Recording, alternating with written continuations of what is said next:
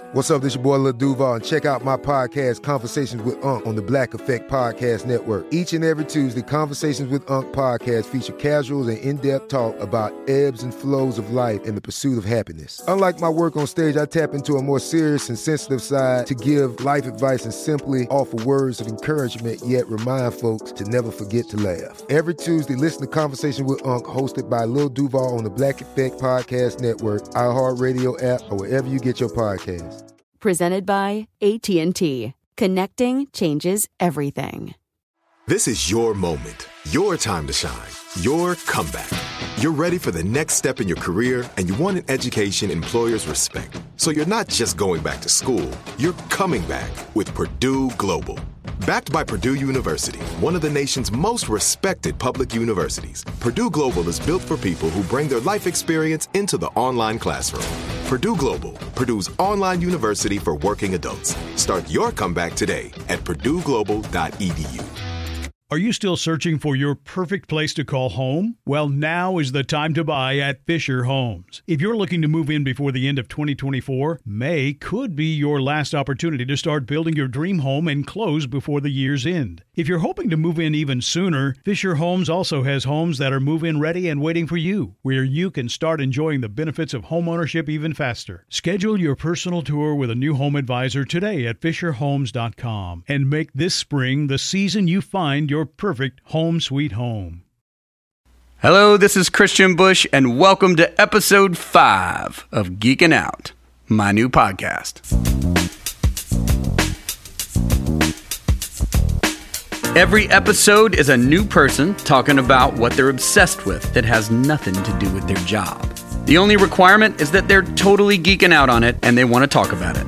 From homemade bamboo furniture to secret pimento cheese recipes, from Disney princess collections to Doctor Who Lego sets, from your favorite Netflix binge snack to internet tracking great white sharks. Tell me what you love, why you love it, how you got into it, and what makes it awesome. Every episode's presented in 3 chapters. Chapter 1, my guest and I talk about what they're obsessed with. Chapter 2 is a game I call Trade Ya, where my guest and I turn each other on to one thing that we've discovered. And Chapter 3 closes the show with me talking about music that I'm currently geeking out on and why. I believe that curiosity is contagious and that life is better with a soundtrack. So let's go. Chapter 1. Today's guest is Will Stegman.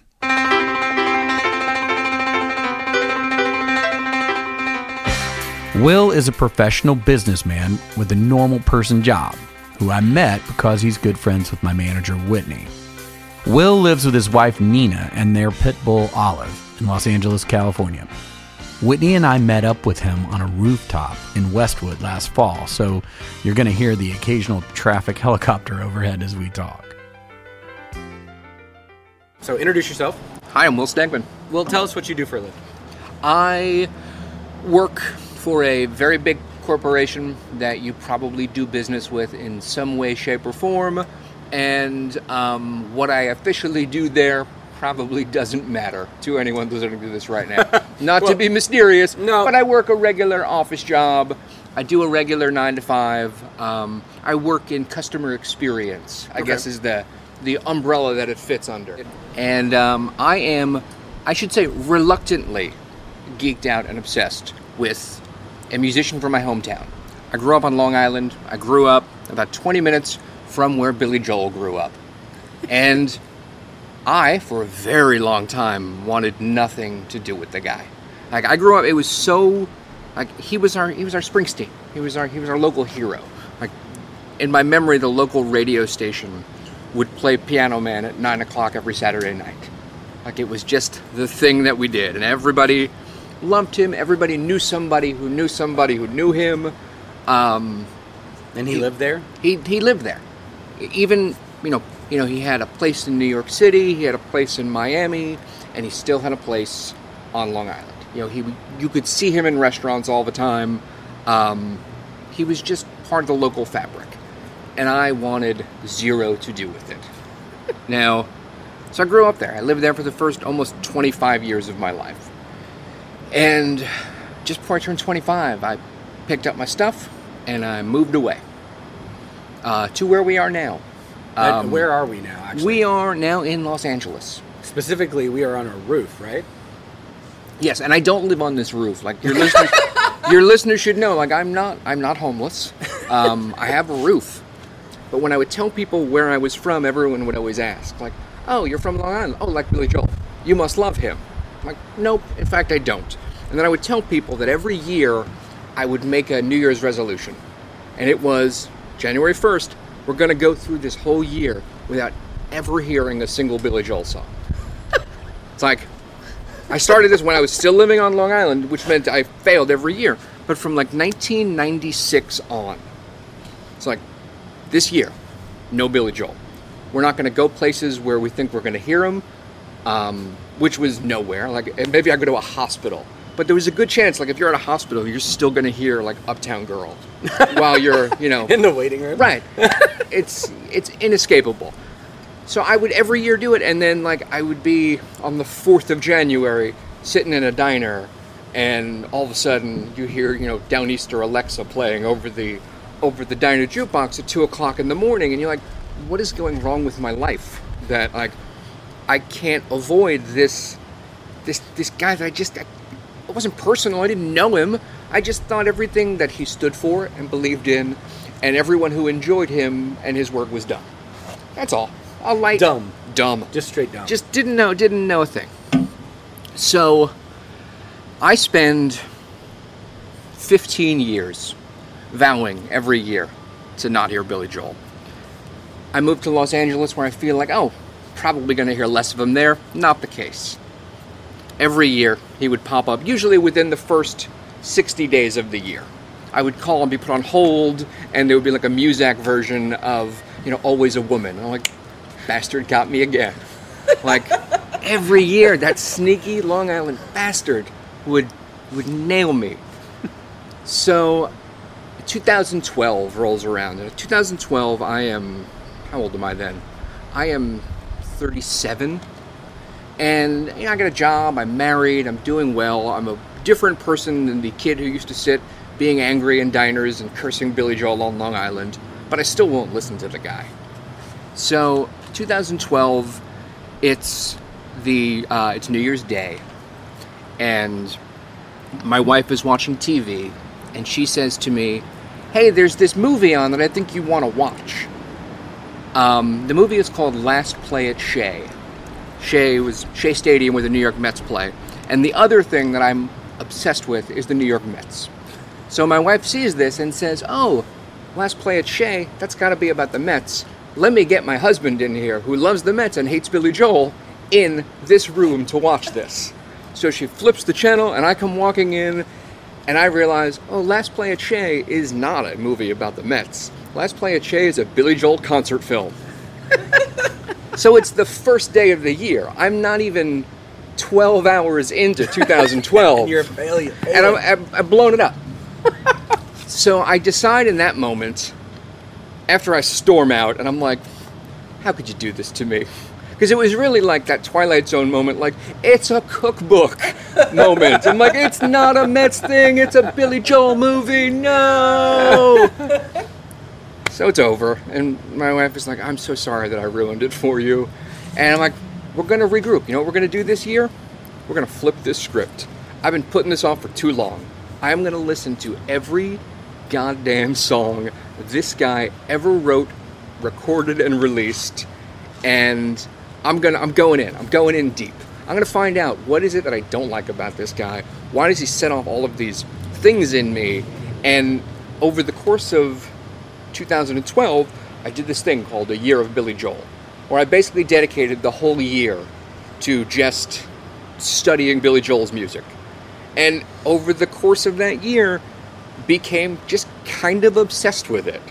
The music, his story, his upbringing, the sources of his material, his writing process. I became so deep into it that now, 5 years later, there isn't a day that goes by that somebody doesn't send me a link to something Billy Joel related, or bring something to my attention, like, hey, do you know about this? You should write about this. It's this thing that, like, 5 years ago, just as a joke, I decided to do this, and it's just, it's the thing that people know me for now, as the guy who hated Billy Joel and then decided to give him a try. And would you say that you love Billy Joel now? I really enjoy Billy Joel the person, but it's like I enjoy it when I hear it, but it's not the thing that I seek out, but it seeks me out. So it's like your obsession now is it's gravity, sort of, right? Something. Yeah, that's a just pulling great it way to in. put it. I'm like in Billy Joel's gravitational orbit, and as much as I try to, like, I can't get away from it. It's like every day somebody sends me something, I hear something, there are reissues and stuff coming out, or I get into a dispute about something, or someone else is arguing about Billy Joel on the internet, and if I'm within 5,000 miles of that argument, someone's like, oh, talk to Will, he'll settle this for us.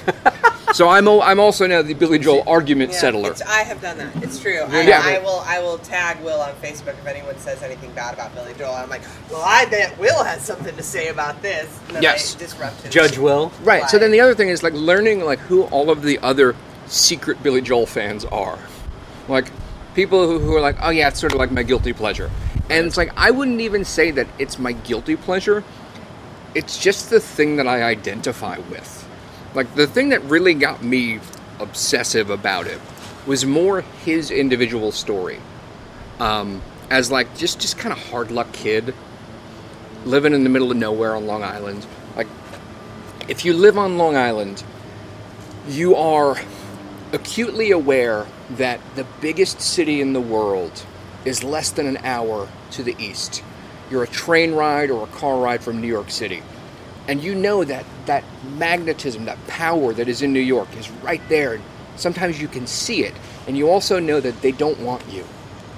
You also know that you are an outsider. And you'll always be an outsider. You'll always be somebody from Long Island. And sort of the chip on your shoulder that you carry if you grow up in the shadow of a place like New York City or Los Angeles, you feel like there's something there that you want to be a part of and yet you don't feel welcome. And I felt that way growing up. It wasn't until I started reading interviews where he talked about his upbringing and that sense of disconnect from the place he wanted to be, that I really began to say, oh, like, it's cliche, but like, dude, I've been hating all these years. We're not so different, you and I. Like, I realized, oh, Billy Joel and I are essentially the same person, but with a different skill set. He has a marketable skill set. I have a skill set that brings me to rooftops in the middle of Los Angeles to talk about projects I used to do. So it's amazing, though. Like, the more I read about him, the more it was like watching a movie that you hadn't seen before. Like, I had never really studied the movie of Billy Joel's career. But through learning about him, I began to root for him. Like, as if I ignored the fact that I knew what the ending was, or the ending up to that point. Obviously, he's still with us, he's still performing, so his story's still being told. But the story of, like, him struggling, him getting ripped off by a record label, him signing possibly one of the worst contracts in the history of music, and having to basically have the mob get him out of that, deal. Going through, like, having to really struggle just to sort of get to the starting point, and then have some success, have a record of the year, make some money, then get completely ripped off to the point where, oh, he's broke again. Like, he stopped recording new music in the early 90s, but continued to tour for a decade because he was broke, because he had to, because someone he trusted robbed him. I had the same thing happen to me. Obviously for less money, but like, right. People I trusted, like, took money from me. And it was like every time I would read something about him, I could find some parallel. And the thing that it did for me was it helped me to sort of understand maybe where I handled adversity the wrong way. Maybe where I turned my back on people out of anger. As I was doing this and reading about Long Island and reading about Long Island's favorite son, I missed Long Island a great deal. I bet. I really missed it. I had been living here for about 12 years at that point. So I was suddenly homesick. In the 12 years that I had lived in LA, I had grown up.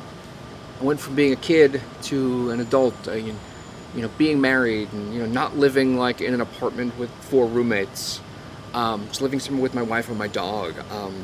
My dad had passed away.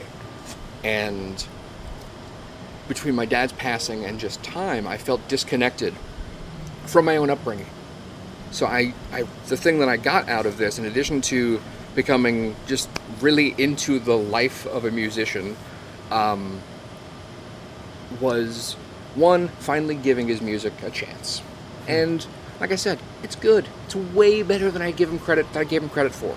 It's way better than I ever understood, and I think he is grossly underestimated as a musician. So that was a gift. That was something that I didn't expect, but also it made me go back home and connect and talk to family members I hadn't spoken to. Maybe go to my high school reunion. Really? Like, you'd never been? Never been. It just coincided with my 20th high school reunion, and I went. Did they play Billy Joel? They did. Yes, they did. Because it's what you do. Of course. And then I went to the diner afterwards, the same diner that I was once asked to leave for yelling at somebody for playing Piano Man.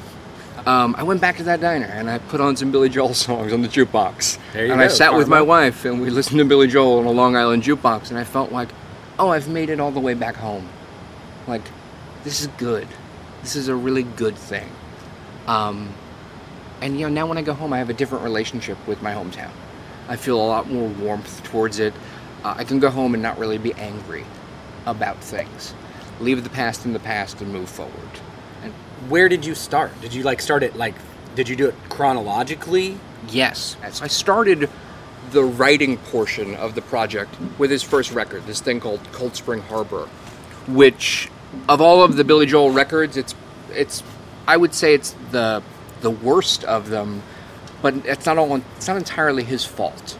When the record was recorded, the producer, who also owned the label, who signed him to this terrible contract, basically a 20-year-old Billy Joel signed a contract saying that he owed this rinky-dink Long Island outlet 10 records. And the record company basically could control everything and got a big cut of everything. So Billy Joel basically signed his life away at 20, maybe 21, because nobody else was offering him anything. Columbia wasn't showing up at his house. Elektra wasn't looking for him. This local guy wanted to help him make records. All I got to do is sign a 10-record deal and give him a large percentage of my publishing? Great. Where do I sign? So he signed this horrible deal. Then, so his producer, a guy by the name of Artie Ripp, who owned the record label, Artie Ripp goes to master the record, and he does it at the wrong speed. Now, I don't know if you've ever mastered a record, but you probably understand how it works. That's pretty funny. Yeah. So, not funny if you are the guy who's put his life into this. So when I talk about, Billy Joel at this point does everything right, works hard, signs the deal that was given to him, says, I'm going to make the best of this, writes a good collection of songs for a 20, 21-year-old. It's not a great record, but there's promise there. And it comes out, and because it's mastered at the wrong speed, his voice sounds really high, and the piano sounds like, basically take a piano, stick it in like an aluminum backyard shed, and then put a mic outside of that shed. That's what the record sounds like. So the label is this little rinky-dink operation. It's like, well, I ain't gonna pay to remaster this. Nobody's ever heard of this guy. Just put it out like this. Oh my gosh. So young Billy Joel gets the pressing of his first record, and it sounds like garbage. It is They later re-released it. They remastered it and re-released it about 10 years later. So the version of it you would buy now is the better version, where it sounds correct. But it's on YouTube. Go to YouTube, look up Cold Spring Harbor original mastering, and you don't recognize the voice. So Billy Joel hears this record and feels like, oh, my career is over. And so he just takes his band on the road, and it's like, well, I got to earn a living. I can earn a living playing live shows. He builds a good reputation as a solid live act. And he's still working on new material. Columbia, somebody from Columbia sees him, and they approach him, and he's like, I would love to sound you guys, Dylan's on your label. Like, of course, this is where I want to be. But I'm under contract to these guys for right and for the rest of my life, to the point where, of course, the reaction of Columbia was, who? Like, right. You have a 10-year deal with who? We'll take care of this. And allegedly, Columbia sent some muscle over and to took care of it. Basically, they worked out a deal where Family Productions, which was the name of this guy's company, got some sort of buyout, and they got a piece of each record. And for the first 10 records of Billy Joel's career, there's a Columbia logo and a Family Productions logo on it, because that was the deal. Yeah. So if you're trying to get somebody into Billy Joel, even though you started at the top, where would you start them? Regardless of the album, I would start with deep cuts. Pick up Piano Man, which was his first hit, and don't play Piano Man. Okay, listen to everything else on the album. Listen to everything but Piano Man. Listen to Travelin' Prayer, which is this great bluegrass song that, like, Dolly Parton recorded in 1999 and won a Grammy for. And if you listen to it like Dolly sing it, you'd never know it wasn't her song. Huh. Listen to Travelin' Prayer. Listen to Stoppin' Nevada, which is about him and this woman that he's now going to get married to, them sort of heading west. And then if you do want to listen to Piano Man, the important thing to know about Piano Man is that everything he's telling you in the song Piano Man is based on true life events. And he swears, and I'm going to reveal here, he and I have spoken about this both on the phone and face to face. He swears to me that someone actually ordered a tonic and gin and also made love to his tonic and gin. Was anyone a real estate novelist? We never got into that. Well, how much time do you think I had? Let's back up for a second. Yes. The part where you just said you got on the phone with him? Yes. And then met him for Yes. lunch. So what happens is, I'm doing this year of Billy Joel through 2012. In September of 2012, it ends up like, not on the Today Show, but on the Today Show blog, which they promote on the show. Because the year you tracked it online. Yeah. That's what you're saying. Did you write every day? I wrote 4 days a week, 4 or 5 days a week. So, I should have talked about that. Well, as it's going, an awesome reveal right in a second. As it's going, I'm listening to every song, and I'm writing a little essay about every song. Some days it's 4 sentences, some days it's 2,000 words. Whatever comes to mind from the song. And as I'm writing about the songs, I'm also writing about myself. I'm talking about my family. And I'm talking about, like, being at my dad's house when I'm 7 years old, and, like, he and my mom have just separated, and it's really weird, and it's uncomfortable. And my dad puts on, like, this like sad Billy Joel songs mixtape that he made. So I'm sitting in this basement apartment with my dad, and my dad's listening to Captain Jack, which is the saddest song imaginable. And as my dad's listening to Captain Jack, he's painting over the windows so that the sunlight can't get in. Oh my God. And, like, I realized, like, my parents had me really young. So when I'm 7, my dad is 25, 26 years old. So, like, my dad is about the same age Billy Joel is at that point. And, like, my dad feels like his life is over. So we're just sitting there listening to sad music while my dad is, like, blocking the life out of our home. And, like, just putting us in darkness. And I hadn't thought about that since I was a child. Like, I remember that night so vividly. Because all I wanted to do was watch the Mets. Because the Mets were going to be on. I was like, when can we watch the game? And he's like, when I'm done with this. Like, as soon as I'm done shutting out everything good in our life, we can watch the Mets. And oh my God. maybe we'll get pizza too. So it ends up on the Today Show thing. So it suddenly gets some other outlets pick it up. It was like a Huffington Post thing. So it got some press. So Billy has a publicist who gets clippings every day, and this was one he got. So it was billed as the headline, which is summed me up very well. Billy Joel Hader changes his tune with year-long dedication. So Appropriate headline. yeah, so the publicist contacts me and was like, hey, I would love to talk to you about this. I'm like, oh yeah, no problem. Like, give me a call. So I don't think anything of it. So a week later, I'm driving home from work and my phone rings, unknown number, which I normally would just let it go to voicemail, but for some reason I'm sitting in traffic, I got nowhere else to be. I pick up the phone, and voice that sounds weirdly familiar is like, hey, can I talk to Will? I'm like, this is Will. He's like, hey, it's Billy Joel. And I'm like, come on. I won't say what I said, because we're on a family type podcast I'll here. bleep it. But I'm like, get the out of here. This is not Billy Joel. This is a friend of my dad's. This is somebody putting me on.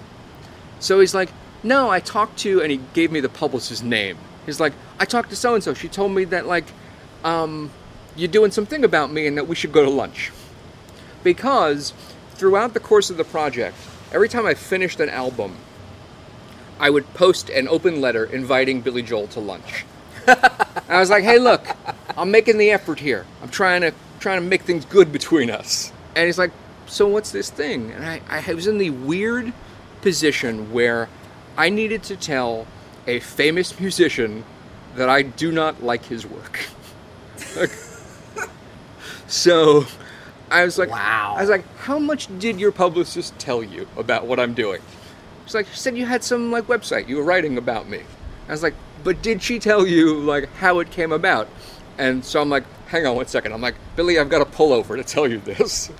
So I pull my car over to the side of the road, and I'm like, here's the thing. I am not a fan. Like, never been a fan of your work.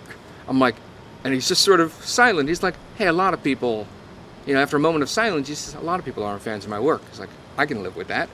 And I was like, but I'm giving it a try. And like, he was happy. It was like, oh, great. He was like, right. What are you up to? So I told him sort of where I was, and we started talking about the records. And we just talked and talked. And like, to the point where you're like, hey, Billy Joel, it's been great, but like, hey, I'm sure you gotta go. And he's like, don't worry about it. Like, he couldn't have been nicer, and like, he seemed to be more into talking to me about what I was doing. And like, we ended up talking about like our families, and I'm talking about my dad who had passed away, and it was like, we had this great conversation. So finally I'm like, Billy, thank you so much. This has been wonderful. I'm like, before we talk any further, you should read everything that I've written and then decide if you want to continue to talk to me. Because he was like, hey, we should talk again. Like, if you have questions, you can ask me. Like, I was so amazed at how receptive he was to me taking a critical analysis with his work. After the project ended, he was like, hey, we're going to do that lunch. So he came to LA. He was here for something. He was going to be out here. He was like, hey, I'm going to be out here if you want to like meet up. We met up. We had lunch. Had a great conversation about, not just his music, but music in general. And like he talked to me about how he thought people perceived his music. Oh, but that's it was a really interesting conversation. Well, that's because you're right in the middle of that. Right. I mean, I would say it as an artist. I mean, and none of this is really about me, but I do know that the one muscle that you have to use is to convince a stranger to like you. Yeah. Well, I think there were two things. That, like the fact that, wait, how come this guy doesn't like me? Like, he's got to win me over. Like, he got a little obsessed with this random dude liking him. And so, but the other thing was, like, I wasn't asking him for anything. Right. Like, I didn't have a demo I wanted him to listen to. I wasn't in a band. I wasn't trying to get anything from him. And I think because of that, he was willing to go further than he maybe would have been with other people. Because I was like, hey, if you want to read this, I'd love to have you read this. But like, he read it all, and they called me. And he's like, hey, I just want to let you know I read everything. And he's like, it's great. He's like, I don't agree with everything you say, but I really I appreciate the thought, like the work you put into it. And he's like, you also make a lot of great points about stuff that I don't think people understand. Like, I had said something that resonated with him. And we had lunch, and then he invited my wife and I to go to the Hollywood Bowl, where we got to, you've been to the Hollywood Bowl? I have. Hollywood Bowl's a beautiful place. It's a lot more beautiful when you're sitting right up front. Like, I've been to the Hollywood Bowl a number of times, and usually when I'm paying for the tickets, I'm sitting practically up in the hills. Like, I'm closer to a coyote than I am the stage.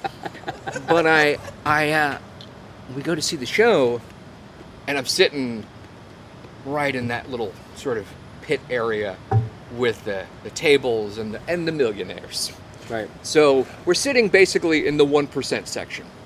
And it's nice. Like, we're 1% cosplaying.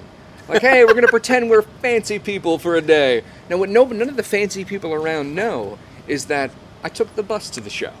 Like, I took the bus. And it's like, I'm looking at this guy up on stage, like, he was a bus taker.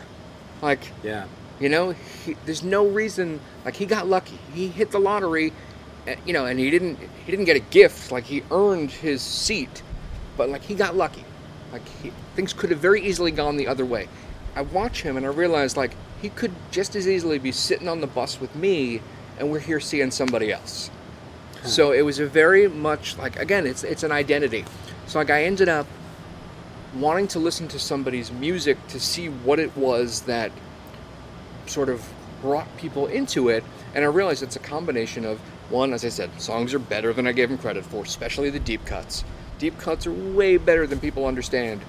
And the person, and the fact that, more than almost any other sort of hugely popular musician, like, he could really be any one of us.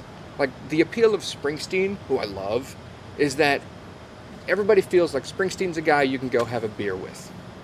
Billy Joel is also a guy you can go have a beer with, just, he'll tell you this, don't let him drive you home. That's awesome.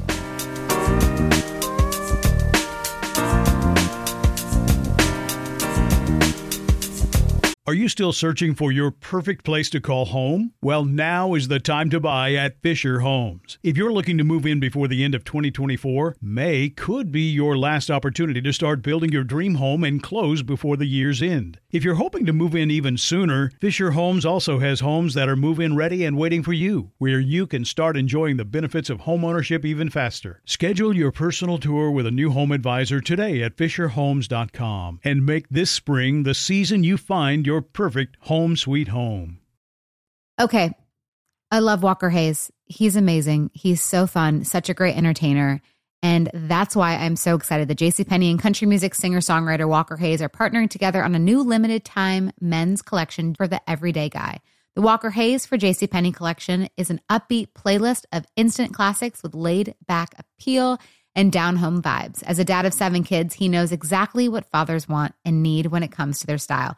This collection reflects his casually cool styles with outdoor-inspired details and versatile colors. Perfect for the guy living the t-shirt life or someone wanting some fresh options that feel just as good. It's easy to wear, affordable styles that celebrate the ultimate family man, along with the quality, durability, and sensibility dads appreciate. Available online Saturday, May 4th at jcp.com and in-store Thursday, May 16th, just in time for Father's Day. Limited time only. JCPenney, make it count. Snag a Job is where America goes to hire, with the deepest talent pool in hourly hiring. With access to over 6 million active hourly workers, Snag a Job is the all-in-one solution for hiring high-quality employees who can cover all your needs. On demand, temp to hire, part-time or full-time. You name the position. Warehouse worker, retail associate, grocery store clerk, fitness trainer, baker, stylist, bellhop, podcast producer. Yeah, Snag a Job's got a worker for that. With our easy-to-use platform, you're able to seamlessly post and fill available positions quickly with a dedicated customer support team to provide all the help you need along the way. Kind of nice knowing you have a talent pool like that in your own backyard, right? Snagajob is the partner you need to keep your business running smoothly. So visit snagajob.com or text snag to 242424 to talk to an expert. Snagajob.com, where America goes to hire. Chapter 2. In every episode of Geeking Out, I see if I can trade one thing I've discovered with one thing that my guest has discovered. A friendly exchange. I call it Trade Ya. This segment, as I'm eating some banana chips here, is called Trade Ya. Okay. And the idea is, much like you have, told me what your passion is or your obsession is, what you're geeking out on, this is just something very kind of within your week, within your month, something that you're into and one thing that I'm into, and I'll trade you one thing for another thing. Okay. So for me, I'll start so you can have a second to think about it. Give me a moment. During our conversation, I just heard you say that you have a podcast. Mm-hmm. Right? I have a Mets podcast called Flushing Transit Authority, which I do with my friend Jay Bushman, and it's a ton of fun. We like talking about... Basically, he and I love talking about the Mets, so we're like, hey, if we're going to talk about the Mets, let's record it and make other people listen to it. So this is my first experience in podcasting, and I own a recording studio and stuff, so I know all of the things I should be doing to make it awesome from an audio standpoint. But what I've discovered is one of the things that's actually sitting in front of us is this microphone right here. It's an Apogee microphone, and this is the same converter in the bottom of this tiny little microphone that I use to record albums that win awards. And it's somehow, instead of having it in a giant rack, they put it in this tiny little microphone. And it'll plug into your phone, or it'll plug into your computer, anything. And secondly, to up it, there is a Kickstarter thing with these guys in Canada that is, they call it the eyeball, and it goes on top of this. And suddenly, you have an entire recording studio that it really will squish down like a Nerf ball into your bag. It is amazing. You know what I'm obsessed with lately? I love Neil Young. You're a big Neil Young fan. I love Neil Young. Does that mean that you bought like a Pono player? I did not buy a Pono player because I also realized that your average listener, which I am, can't tell the difference. Got it. And unless you have, like, I'm listening unless to music... you have Neil Young's dope. Right. You can't tell the difference. I'm listening to music in my car, or I'm listening with earbuds on. My iPhone or my home, record player with a USB speaker is going to be fine. So the thing that I'm obsessed with right now, Neil Young put out a record this week called Hitchhiker. Oh. Hitchhiker was recorded in 1976. And I learned about Hitchhiker through my friend Daniel Ralston, who just published a great story in Vulture this week, just pop culture site, about the making of this record. So the record was Neil Young, his producer David Briggs, who produced all of his best stuff, and Dean Stockwell. Do you remember Dean Stockwell? From Quantum Leap? Dean Stockwell from Quantum Leap. Wait a minute, the actor? Yes. Okay. Now, Dean Stockwell was also a musician. Dean Stockwell was a Renaissance man of the 20th century. Dean Stockwell does not play on the record. He's just there in the room. And but the record is just Neil Young and an acoustic guitar doing the first version of Pocahontas, the first version of Powderfinger, Wow. And a bunch of other stuff that Captain Kennedy, a bunch of stuff that you've heard him do on other records, or he pulls out live every now and then.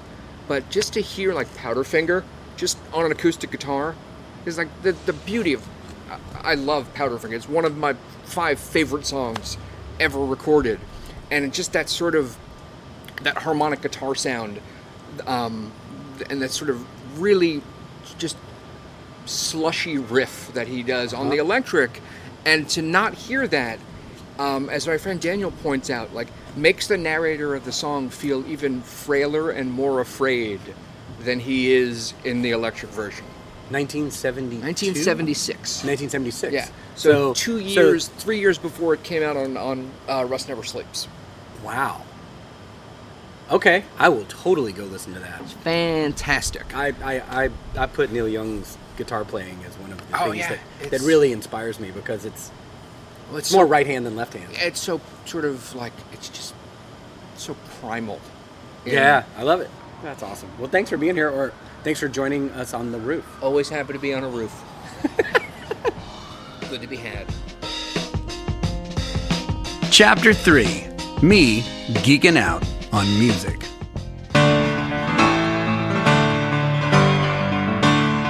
Piano Man. I would like to discuss piano playing frontmen and women. We're all used to seeing our singers stand and perform at a microphone, and some mics with diamonds on them, some with scarves or tambourines hanging down, and some even twirling or swinging the stands around like they're weapons. We also have stars that commonly wield guitars as they sing, whether they're rock and roll battle axes or hipster ukuleles or wooden steel string country artists. We're all accustomed to our rock stars performing certain duties a certain way. As a culture, we really don't stray too much from this model. Yes, there are a few that play violin and a rare saxophone here or there, even a drummer like Phil Collins or Sheila E. or even Cowboy Mouth. But I've noticed something odd about our rock stars. There are very few that play piano. In 1919, Steinway & Sons launched an ad campaign for their pianos, and the tagline was, "The instrument of the immortals." So let's think about that. Let's see what's on the top of my mind. Fats Domino, Jerry Lee Lewis, Little Richard, all built rock and roll on pianos. And then my mind, I think of Elton John and Billy Joel and Jules Holland from the Squeeze. Then I think I skip ahead maybe in my mind to Ben Folds and then Lady Gaga and Sarah Bareilles. And then it feels like they're more like that old TV show, The Highlander, that there can be only one. Piano rock stars are things that we love, but it seems that we don't have a lot of room for them on our pop charts.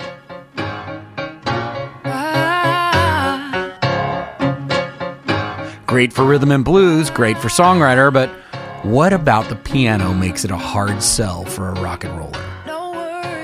Why? Is this just harder to carry your piano to a campfire at a remote beach to serenade the girl that you like? Harder to carry up a flight of stairs for an open mic? It doesn't go well with tight pants? Maybe it's baked into our learning. By default, when we take a piano lesson, we learn chopsticks. Versus on a guitar, we learn Deep Purple's Smoke on the Water. Maybe it's our history in the 50s and 60s as teenagers became purchasers. Fats Domino was playing Tutti Frutti versus Chuck Berry playing Johnny B. Good. Is that when we turned? Maybe in our subconscious, it's that we feel that a piano just can't get loud enough to drown out the cheers of an arena and command the masses. Whatever it is, as a guitar player, I'm always fascinated watching my brother play things with keys on it. Fascinated hearing Elton John effortlessly land a song on its feet every time it tumbles out of a speaker. Fascinated at how Billy Joel sounds like a drummer and a bass player and a guitar player all at the same time on the same instrument. I hope someone new out there feels like taking us for a ride soon on their imagination using their piano. And I hope it feels like freedom and rock and power and awesome. Long live rock stars who play piano.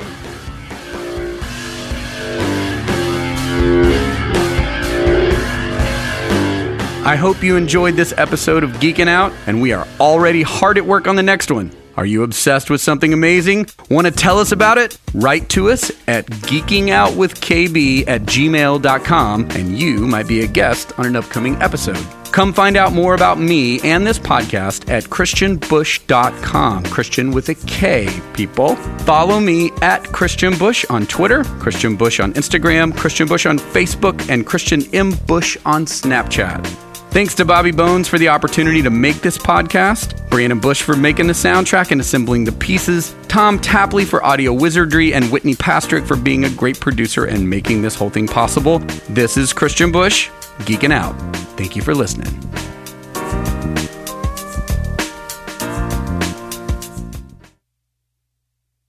There are some things that are too good to keep a secret. Like how your Amex Platinum card helps you have the perfect trip. I'd like to check into the Centurion Lounge.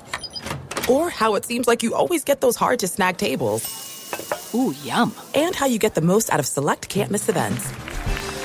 With access to the Centurion Lounge, Resi Priority Notify, and Amex card member benefits at select events, you'll have to share. That's the powerful backing of American Express. Terms apply. Learn more at americanexpress.com/withAmex. Are you still searching for your perfect place to call home? Well, now is the time to buy at Fisher Homes. If you're looking to move in before the end of 2024, May could be your last opportunity to start building your dream home and close before the year's end. If you're hoping to move in even sooner, Fisher Homes also has homes that are move-in ready and waiting for you, where you can start enjoying the benefits of homeownership even faster. Schedule your personal tour with a new home advisor today at FisherHomes.com and make this spring the season you find your perfect home sweet home. Tired of pickup truck bed chaos? Meet Decked. Game-changing USA-made full bed-length drawers for tools and gear. Waterproof, dust-proof, lockable, secure. Whether you're working, hunting, fishing, camping, or just getting out of town. And introducing Decked Deco cases. Tough, modular, problem-solving cases built for the truck, job site, campsite, or garage. Say goodbye to random bins and tie-downs. Order now at Decked.com/iHeart for free shipping. Decked. Your truck, your rules. Decked.com/iHeart.